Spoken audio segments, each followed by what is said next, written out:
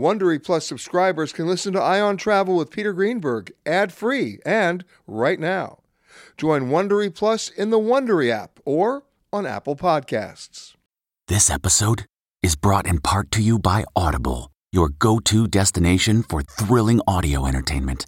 Whether you're looking for a hair-raising experience to enjoy while you're on the move or eager to dive into sinister and shocking tales, Audible has an exclusive collection of thrillers from best-selling authors that will keep you on the edge of your seat.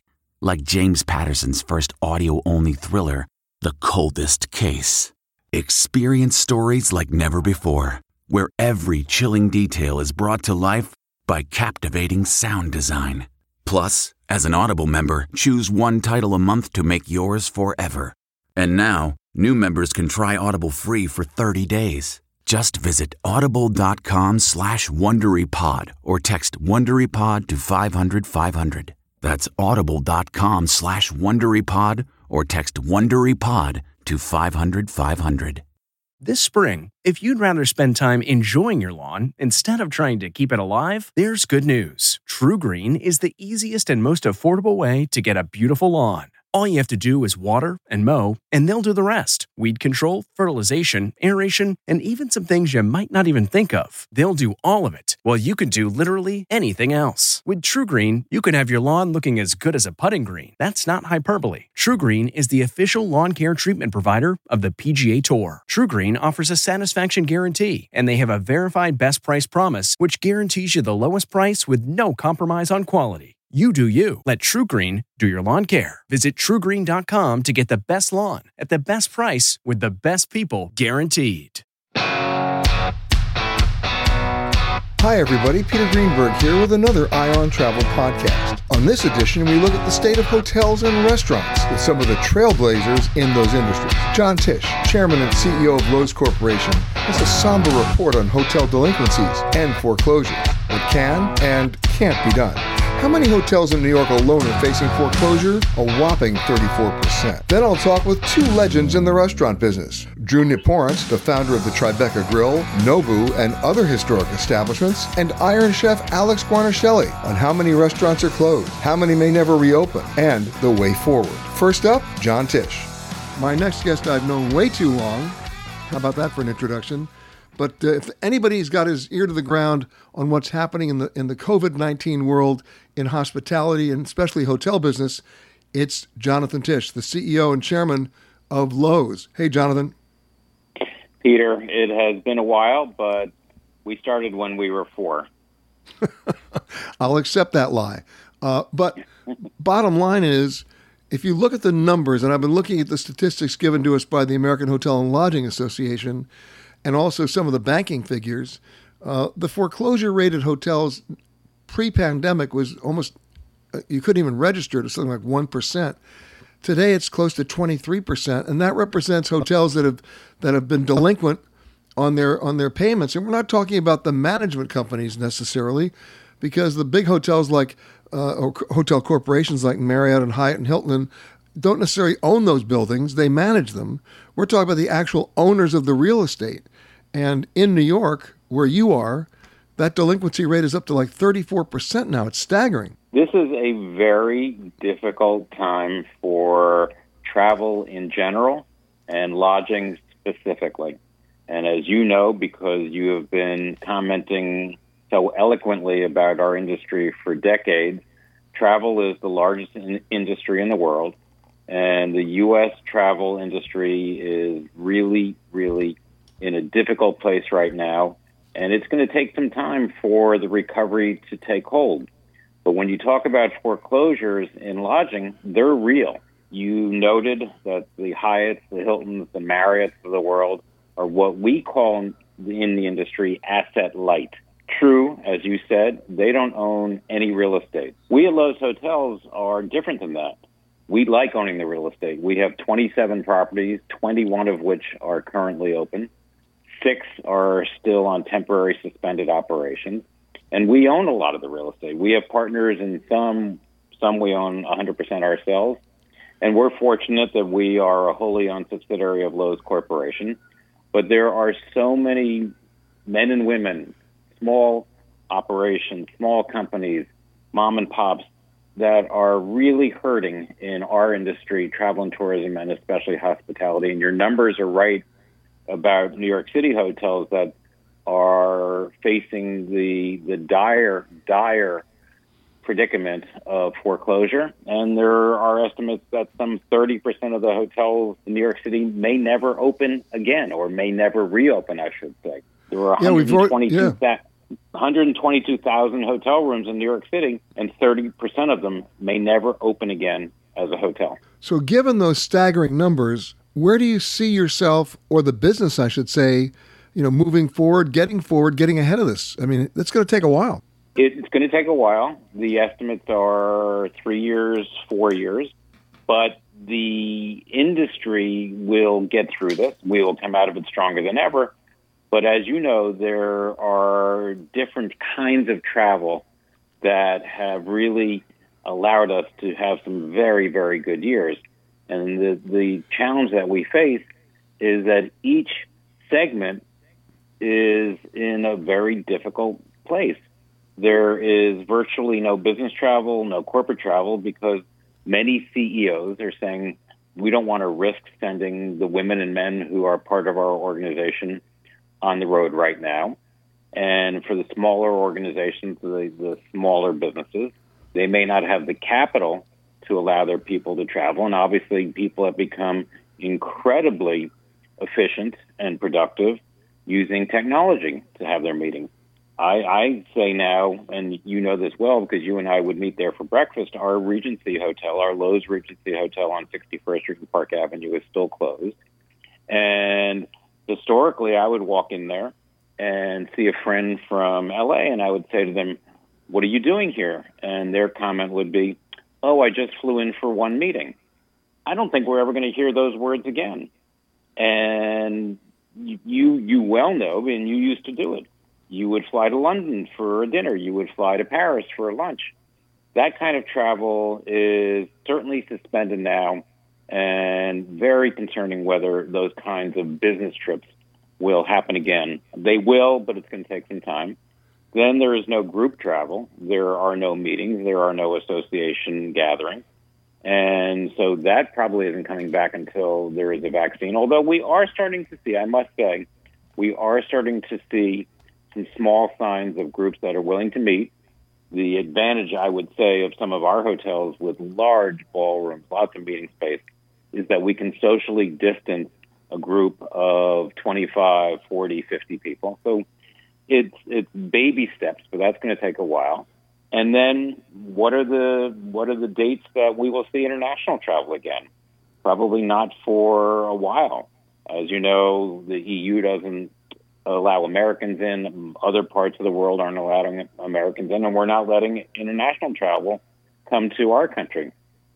So when you look at the various demand generators, which for the last couple of years have contributed to a very, very strong travel and tourism industry in our country, they're all pretty much shut down. And then anybody can walk you through the similar challenges that we face here in New York. It's going to take some time. We will get there. A vaccine is going to be vital in terms of various segments of travel and tourism. But it is a challenging moment. And Peter, you probably know this because you read the statistics that come out of the American Hotel and Lodging Association. The unemployment rate nationally is about 10 or 11%. It is 50% in the lodging industry. And that's really, really tough on the women and men who work so hard to ensure guest expectations are not just met, they're exceeded. I want to go back to something you said about, the people who would just, get on a plane at the drop of a dime and go for 2 days and come back. Because you and I remember the days of, it was supposed to be teleconferencing that was going to save the world. And it didn't work because people really wanted face-to-face exchange. They wanted to be in that, in that location talking to somebody literally across the table. It almost seems to be, it's in our cultural DNA to want to do that, but that's being mitigated right now by fear. Very much so, and people will meet again in person. I'm only commenting on that last-minute business trip, which, as you well know, was very important for the airline. They would be able to charge more for that seat than somebody who booked 6 weeks in advance. for that last minute arrival at a hotel, when you're running 90% occupancy, we would be able to charge a bit more for that room than somebody who booked 2 months in advance. That's the premium that we were able to get in various aspects of the travel industry. That's going to take a while to come back. But I will tell you that at Loews Hotels and Loews Corporation, we have reopened our offices, and my colleagues, the men and women that I'm proud to run this organization with, are coming back, and we are having meetings in person, and it feels really good. But it's going to take some time. Speaking to Jonathan Tisch, the chairman and CEO of Loews Corporation. Jonathan, we were just talking about, some of the big picture items here, because we know that it's going to come back. We just don't know when or how, really. But take a look at the airline situation. We're now up against a deadline where in just a few days, the provisions of the CARES Act, which required the airlines to keep everybody on payroll and fly their normal route system, those expire. And so you have about 100,000 employees of the airlines that have already been given notice that they face furlough. The airlines have already given notice themselves to the Department of Transportation, and then, of course, to us. They're going to drop as many as 90 cities from their route network, and they're asking for more federal aid to get them through March. And as you know, historically, airline bankruptcies usually happen, this is pre-pandemic, in December and January, where these airlines just can't have enough capital to make it through to the second quarter. Don't the hotels find themselves in the same ballpark? And can you get some federal aid here? Well, we certainly have worked through our industry organizations, that's the U.S. Travel Association and American Hotel and Lodging Association, to discuss these ideas that you just mentioned as they relate to the airlines, but similar kinds of relief for hotels. But the airlines early on in the pandemic were able to receive some aid that got them to today or tomorrow or the next day, as you noted. And the hotel industry, because it's much more about individual properties, small owners. Yes, you've got the big guys, as we discussed, but they churn fees, reservation fees, marketing fees, purchasing fees, and they don't own real estate. So it's very hard to, other than PPP, it's very hard to come up with a way to help the lodging industry across the board with some part of the CARES Act. Now, in individual jurisdictions, maybe you could come up with something that works, some local relief, but it's hard. And that's why, to go back to our original conversation, the possibility of foreclosure or people losing their hotels is real. That is a serious challenge that people in our industry, we're facing that. And then when you look at certain destinations, if you look at, yes, our resorts in places like Tucson, Arizona, Loews Coronado Bay Resort in San Diego, resorts are getting some business on the weekends, but as you well know, this is from people getting in their cars and driving. And it tends to have been in the warmer months. Obviously, it's getting colder now, so we'll see if that continues. So there is a bit of business out there, but it's a real challenge right now. And there are some things that we ask for in terms of government aid, maybe a tax credit for you to travel, increase the amount of the business meals deduction. So there are some things that our industry has discussed with our elected officials, but right now it doesn't appear that there's going to be any relief for the foreseeable future. It's going to be very, very tough on the travel industry. So what you're saying then, based on that 34% delinquency rate, just even here in New York, is we will see some more hotels close and never reopen? Absolutely, you will. And you mentioned the large numbers of our team members that are furloughed on leave of absence are separated from various organizations within travel. That's really tough. At Loews Hotels, we had pre-pandemic about 11,000 team members. We still have some of our valued women and men that are on leave of absence, but we have to also be respectful of our revenue sources, where we see business going in the fourth quarter of this year, in the first half of next year. And we have to come up with a business model that makes sense for the times that we live in and the revenue expectations that we have. And it's difficult, but this is where we find ourselves. And the frustrating aspect of this, and this is, believe me, we see this in so many areas of our economy, so many segments of the towns and the cities that we live in. Nobody did anything wrong. The travel industry was vibrant. It was strong. It was still creating jobs. In New York City, we were hopeful in 2020 for our 11th straight year of increases in annual visitors. The projection was for 67 million visitors in 2020. When you look at some of the properties that we have in destinations like Orlando, where we have our joint venture with Comcast, NBC Universal, 8 hotels, 9,000 rooms. And when you think about 2 hotels that we opened recently with baseball teams as our partner, Live by Lowe's Arlington, Texas, with the Texas Rangers as our partner, Live by Lowe's St. Louis with the St. Louis Cardinals as our partner, Lowe's Kansas City Hotel that was supposed to have a ribbon cutting on April 2nd, which obviously never happened, 800 rooms, 65,000 square feet of meeting space. And that's just for our company with our 27 properties. So it's going to be difficult, but we will get through this. We will depend on the men and women who are the backbone of our organization to offer the service that we are known for, and so many in the lodging industry are so good at. John, if I go back and look at some of the other real problem moments in American history that we remember, right? 9/11, the 2008 recession. You could even throw in the volcanic eruptions in Iceland in 2010 to a certain extent, and now this. In the past, though, the playbook was the way to get back from a depressed market was to discount, whether you're an airline or a hotel, offer all sorts of great deals.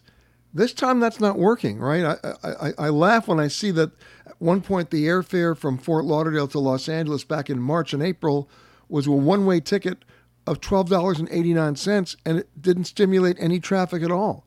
So I'm assuming that the old playbook is really thrown out the window now. We know that you and I have grown up in, and that so many of your listeners have been part of for the past few decades, have never experienced anything like this. And when you look at an industry that is so important to so many economies around the world, and especially in our country, then you realize how this challenge is one that we have to figure out new ways to deal with. Price cutting, as you said, is not working. It is, the airlines have articulated this, that their air is filtered every 2 to 3 minutes. The air goes from the top of the plane to the bottom of the plane and gets pushed out. So, hop on a plane. But there still are so many individuals that are concerned about travel, so they get in their car, but that was mainly this summer. And we are going to have to find new ways to stimulate demand when people are ready. It's really interesting, and we're part of this at U.S. Travel. Their campaign is called Let's Go There. And what they are trying to give you a sense of an optimistic future is that you might not be ready to get in on a plane now. You might not be ready to get in your car now. But think about travel. Book travel now so that you have something to look forward to. In New York City, we have a campaign called All In NYC. And for the immediate future, we understand the limitations. We understand the hesitation. So for the immediate future, we're working on a staycation philosophy with the tri-state region. Even people who live in the 5 boroughs, go to a hotel, take your partner, your spouse, your significant other, your kids, and go to a part of town that you've never been in before. Peter, I know that you've been in the city. My wife and I actually have an anniversary coming up, and we're planning where we're going to go for outdoor dining for our anniversary in a couple weeks, and we're looking forward to it. There are so many great moments that are taking place now in our city with different ways of offering hospitality, but they're working. And as you know, next week we go to 25% indoor dining. Hopefully everything will go well. We'll go to 50% dining on November 1st. But there is the challenge of the perception. If Broadway is closed, then people think that New York City is closed. But museums are open, 25% capacity. Restaurants are open, and they'll figure out outdoor dining, hopefully with the help of the city. And we're starting to get there. We're starting to come back. But once again, with no Broadway, no Thanksgiving parade, no ball dropping in Times Square, we're going to have to figure out new ways to stimulate demand. But these companies are really good in our industry, and the creative forces will be at work, and we'll figure it out. my thanks to John. Will things ever turn around for the restaurant business? Drew Naporent has a frontline report. The last time I looked, over 1,400 restaurants right here in New York City alone that have closed permanently and will never reopen. Joining me now, an old friend of mine, legendary restaurateur, the co-owner, or the owner, I should say, of the Myriad Restaurant Group, Drew Naporent. Drew, welcome. Peter, good to hear your voice. I miss you. And to give everybody an idea of what we're talking about, I mean, Drew operates, his group operates the Tribeca Grill, Nobu New York, all the Nobus, and, just really iconic restaurants. Montrachet, of course, the original one dating back to 1985. How many of your restaurants right now are actually even open? Well, thank God. I waited, Peter, because people were on unemployment plus $600 a week. So some people were making $1,100 a week not to work. So I waited to the end of July. Then de Blasio said the phase 3, which is the dining, would allow indoor. He would allow indoor dining. Was going to start on July 5th, which of course they never did.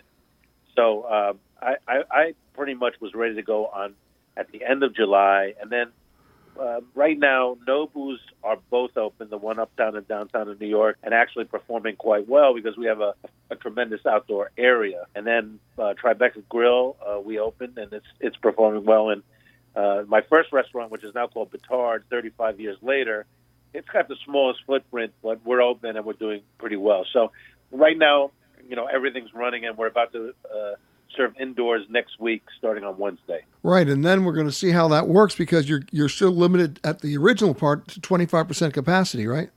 Yeah, which is kind of ridiculous, but we'll take it, and we'll pray. Obviously, look, I'm one of those people that I believe Dr. Fauci and Governor Cuomo, I think, done a fantastic job, and so I follow the rules, and I'll stick with the rules as long as we just have to hang in there. The PPP, the payroll protection, did pretty well. It's held us over, but now it's going to run out, and now we're going to have to stand on our own 2 feet. And the weather, of course, is going to change, so outdoor dining is going to go away. So we're going to have to, hopefully, they're saying maybe 50% in November. So we'll see what happens. And how have you adapted in other ways in terms of your menu, in terms of your prices? Well, I'll tell you, Peter, I've never seen anything like this in New York. First of all, it's it's really good to see restaurant people. They really think on their feet. I mean, I walk all over the city.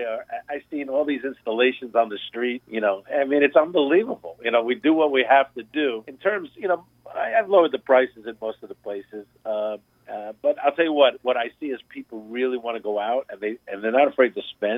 And quite frankly, I had somebody buy a $3,000 bottle of wine last night, a DRC, the Romani Conti Latache. I mean, some people are really spending money. That's what I see. Well, maybe they were buying the wine because it was the Last Supper. Well, there is a little bit of gloom and doom out there. There's no question about it. So where do you see everything in about 6 months? Because it's hard to project, isn't it? Okay, I've been sort of day to day and very worried, but I'll tell you this: I'm going to give you the Drew Naporent grand plan. That on November 3rd, we're going to have a new president, and that's going to be a hell of an amazing feel-good moment for this country. We'll get rid of this idiot, and then there's going to be a vaccine. The vaccine will come probably early next year, around March, let's just say.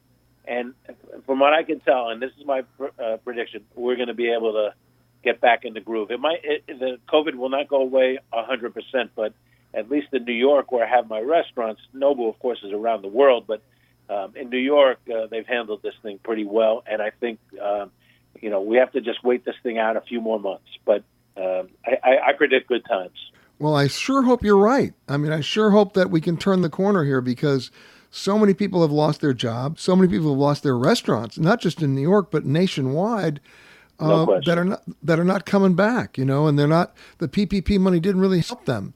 It kept them going at a time that nobody was leaving their house. The restaurant business has always existed on very thin margins. I mean, I started 35 years ago, and when I charged $16 for a 3-course meal, I made more money back then than I charge $100 for a 3-course meal now. So, I mean, it's just a very tough business. But I'll tell you what, the restaurant the restaurant community in New York City has been very resilient, Peter. And you know what my dream is? My dream is getting on an airplane, going anywhere. That's going anywhere. You know what, Drew? I'm gonna be right there with you. My thanks to Drew. And last but not least, I talked with Alex Guarnaschelli. The airlines may get a federal bailout, but what about their restaurants? And how long can this go on? The Iron Chef, who owns the award-winning Butter restaurant in New York, which is currently closed, isn't hopeful. My next guest is one of the Food Network heroes, Iron Chef. I hate to use the word celebrity chef, but she deserves it. She's worked everywhere. She's done Daniel Boulud and Patina, her own restaurant, Butter, and the Derby, and knows everything there is to know. But right now, I guess the playbook is really being thrown out the window in the restaurant business. I'm doing this show right now from New York, where over 1,300 restaurants have closed permanently and will never reopen. That's scary. And many of them were my favorites. And we're not just talking the 5-star fine dining restaurants, we're talking local neighborhood joints where they preserve the sense of community and friendship and longevity. It's hitting everybody. And who better to talk about it than Alex Guarnaschelli? Hello, Alex. How are you? Well, I'm hanging in. Are you hanging in? I mean, I've had a restaurant in Manhattan for 19 years, and it's closed for now. And so you're not alone in this, and it's a tough situation to be in. And now we have a situation where the governor has just announced that starting September 30th, people can do indoor dining as long as the restaurants cap the capacity at 25%. I don't really know if that really helps you, does it? No. And, it's really a hard issue because I've had a restaurant for a long time. I want everybody to go back to work. I want my employees to be working. But on the other hand, you have the public health issue and what kind of risk it creates if everybody does go back to work. And so it just creates, to me, a lose-lose in a way, you know? We don't all get back to work, we do, and not everybody is safe. And I think that's really kind of what it comes from. I know a lot of people that are struggling, that have multiple restaurants in Manhattan, and all of them are closed. I just got an email for a GoFundMe for the revered cookbook store, Kitchen Arts and Letters, that is unable to pay its rent, and they're selling cookbooks. They're not even restaurants. So, I mean, even just people asking me, well, what about the air conditioning? What about recirculated air? Can we sit inside safely? I mean, there are so many unanswered questions. I feel like everybody's looking for answers, and they're not easily found. I think it's more that there are multiple sort of answers depending on your approach, which just doesn't work when you're dealing with people's livelihood. Exactly. I think we need the government to help us. And are they going to?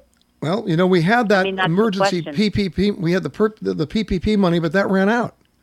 And, you know, even though that may have been well-intentioned, all that did was allow businesses that didn't have a lot of business to stay in business until the money ran out.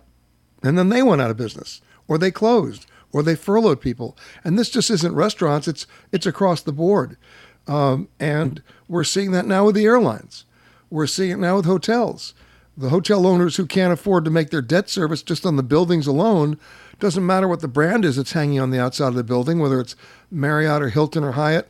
If the owner of the building can't make debt service, the hotel doesn't open. So it's crazy, right? I mean, it's pretty unfathomable. I grew up in Manhattan, so, you know, when I read an article about a place like Delmonico's or somewhere I've gone my whole life, you know, it's just sort of inconceivable. New restaurants that I was just starting to frequent when this all started, you know, really old ones, really new ones. I do see a lot of signs of life in Manhattan. I'll give it that. What concerns me is there's no tree at Rockefeller Center this Christmas, and there's no Broadway. So Those are big attractions that naturally attach themselves to dining out, not to mention what it does to another huge industry, which is Broadway. So just had an unbelievable domino effect on everything. I think we need support, you know?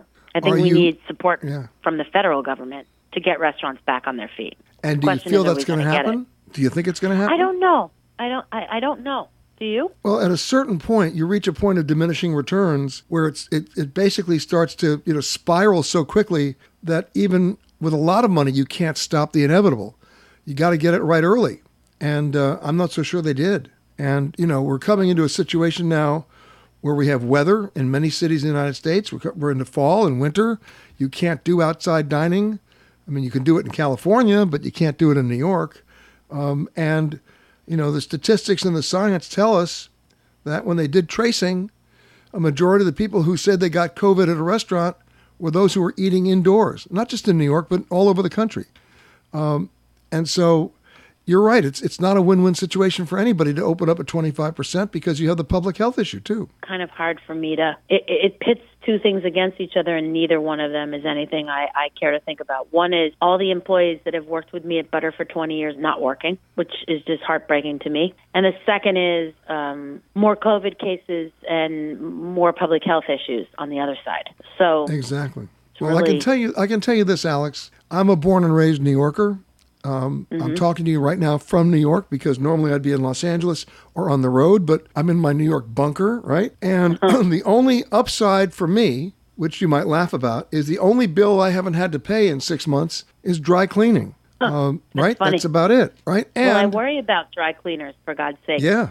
Who is dry cleaning their clothes? You got me. But also taxis. Yeah, the taxis are hurting. They're hurting big time. Yeah, and those guys are working on the margins to begin with. Absolutely. Right. And I mean, those medallions, all the money they paid for those taxi medallions. Right, which are now not worth very much at all. Do you see a solution if the feds don't come in and help? No, not really. Wow. I mean, I think you're right. I think we either need to open up or get some support because I think flailing around like this is not the answer.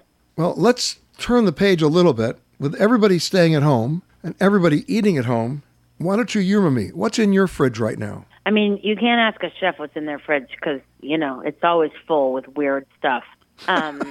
My daughter, Ava, does a lot of pickling. She's 13, and she doesn't want to be a chef, but she loves cooking and she loves eating. And she pickles a lot of vegetables. So we have pickled carrots, pickled fennel. She put some shallots in an olive brine. She's doing a lot of really unusual stuff. So I have lots of jars of pickled stuff. I'm ready for winter.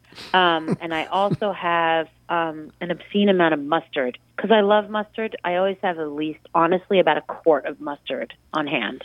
Because you just never know when you're going to need a giant scoop of mustard. I have to tell you, I come back from all of my trips when I was traveling with at least two things from every country, honey and mustard, and really? and in the last couple of years, salt. Agree. Yeah, and I love it. I can't get enough of it. But you know what? Supplies are dwindling. Oh, and the other thing I would come back with, if I can really find great stuff, is olive oil. But really? difficult to transport. Obviously, you can't carry it on. When we last left off, I was talking about America's eating habits at home these days. I mean, there doesn't seem to be any middle ground. They're either mainlining Oreos or they're eating healthier than they've ever eaten before. I don't see a middle ground. Do you? I do. I think it's true that people are either eating ready-made foods that are a massive comfort that they've known forever. They're double downing on the Americana. That I give you. But I think people are also getting a little nutty with the sourdough project and all the other stuff that they might not normally have done, right? Because they have more time on their hands. Yeah, we're all bakers now, right? Yeah, I think baking has obviously really exploded. I think the baking powder lobby and, other people are really happy. But I do see a lot of people cooking more in general. And people are saying to me, hey, you know what? I kind of came up with some dishes I really like. And other people saying to me, I'm so sick of making dinner that when I can go back and eat out, I'm never eating at home again for the rest of my life. So I get a lot of dramatic hyperbole, like I'm never eating home again, But I do think people are expanding their repertoire. And I do think people have really gotten a lot more into cooking. But I also agree. You're right. It's true. I think we're really into comfort food. I think food has become more recreation for us than it even was before. I mean, you can't go out, but at least you can make a good dinner. At least you can give the illusion of having transported yourself somewhere. Sometimes a recipe from another part of the world will spark a memory of a trip or travel, or you replicate that dish you had 5 years ago in Greece on your vacation. So I do think there's a sort of call for cooking and food to transport you and to recreate feelings of maybe times when you were out and about in the world, you know? Yeah. So I think food has the power to do that. And you, how passionate you are about travel, you know how transporting food can be. So absolutely. there's our opportunity to, go beachside with a clam bake or, whatever else. You can create those feelings. Well, you're absolutely right. When it comes to me, I'm a huge fan of sütlaç. Do you know what that is? No. That's Turkish for rice pudding. So funny you should say that. Okay. Well, tell me, I love what's that funny? You brought Tell up me. rice pudding. I was in a very old school diner today through a haphazard series of circumstances, and I was talking with the owner, and he was telling me how he's struggling and how he's pivoting and doing so many things to make ends meet. And I said, to me, the true marker of a great diner is the rice pudding. It has to have that sheet of cinnamon over it and be in that rectangular container in the display next to the fruit salad behind the counter. And he turned around, and there was a bowl of fruit salad and a bowl of rice pudding. And he scooped me a little scoop of rice pudding, and I bit into it, and I cried because it just took me straight back. I'm here, tears streaming down my face. But please, I digress somewhat. What about your Turkish rice pudding? Well, the Turkish rice pudding, it's very difficult to find, but you can find it at some Turkish restaurants here in New York. And that's give me a grilled cheese sandwich and a rice pudding, and I'm good for a week. Oh, wow. Those are the comforts, I think. So I think people have upped their technique game and upped their cooking, but I think that what we want is simplicity and comfort. We want food to make us feel better about our day and the state of the world.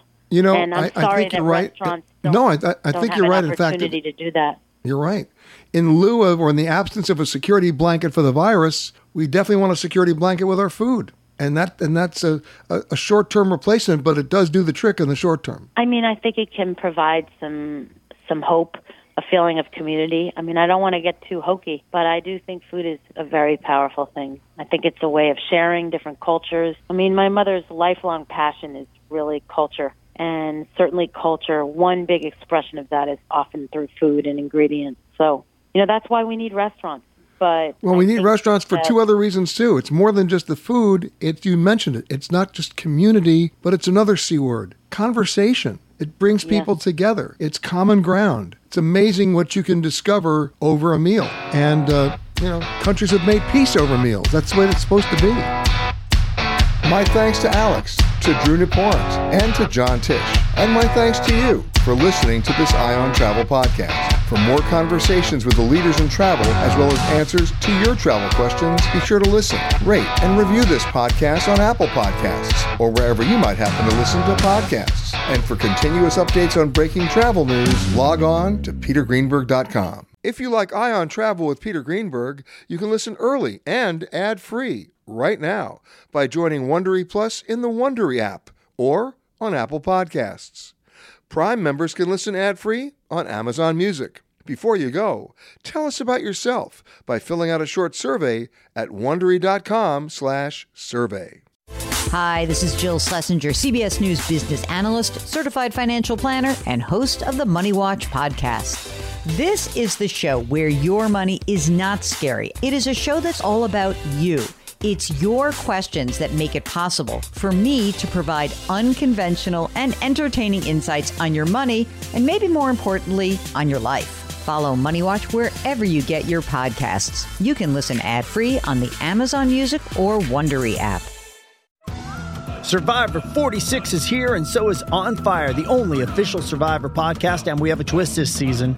The winner of Survivor 45, Dee Valladares, will be joining us every week. We're going behind the scenes of the biggest moments, the how and the why things happen, and the strategy and analysis you can only get from someone like me, a Survivor winner. Listen to On Fire, the official Survivor podcast, wherever you get your podcasts.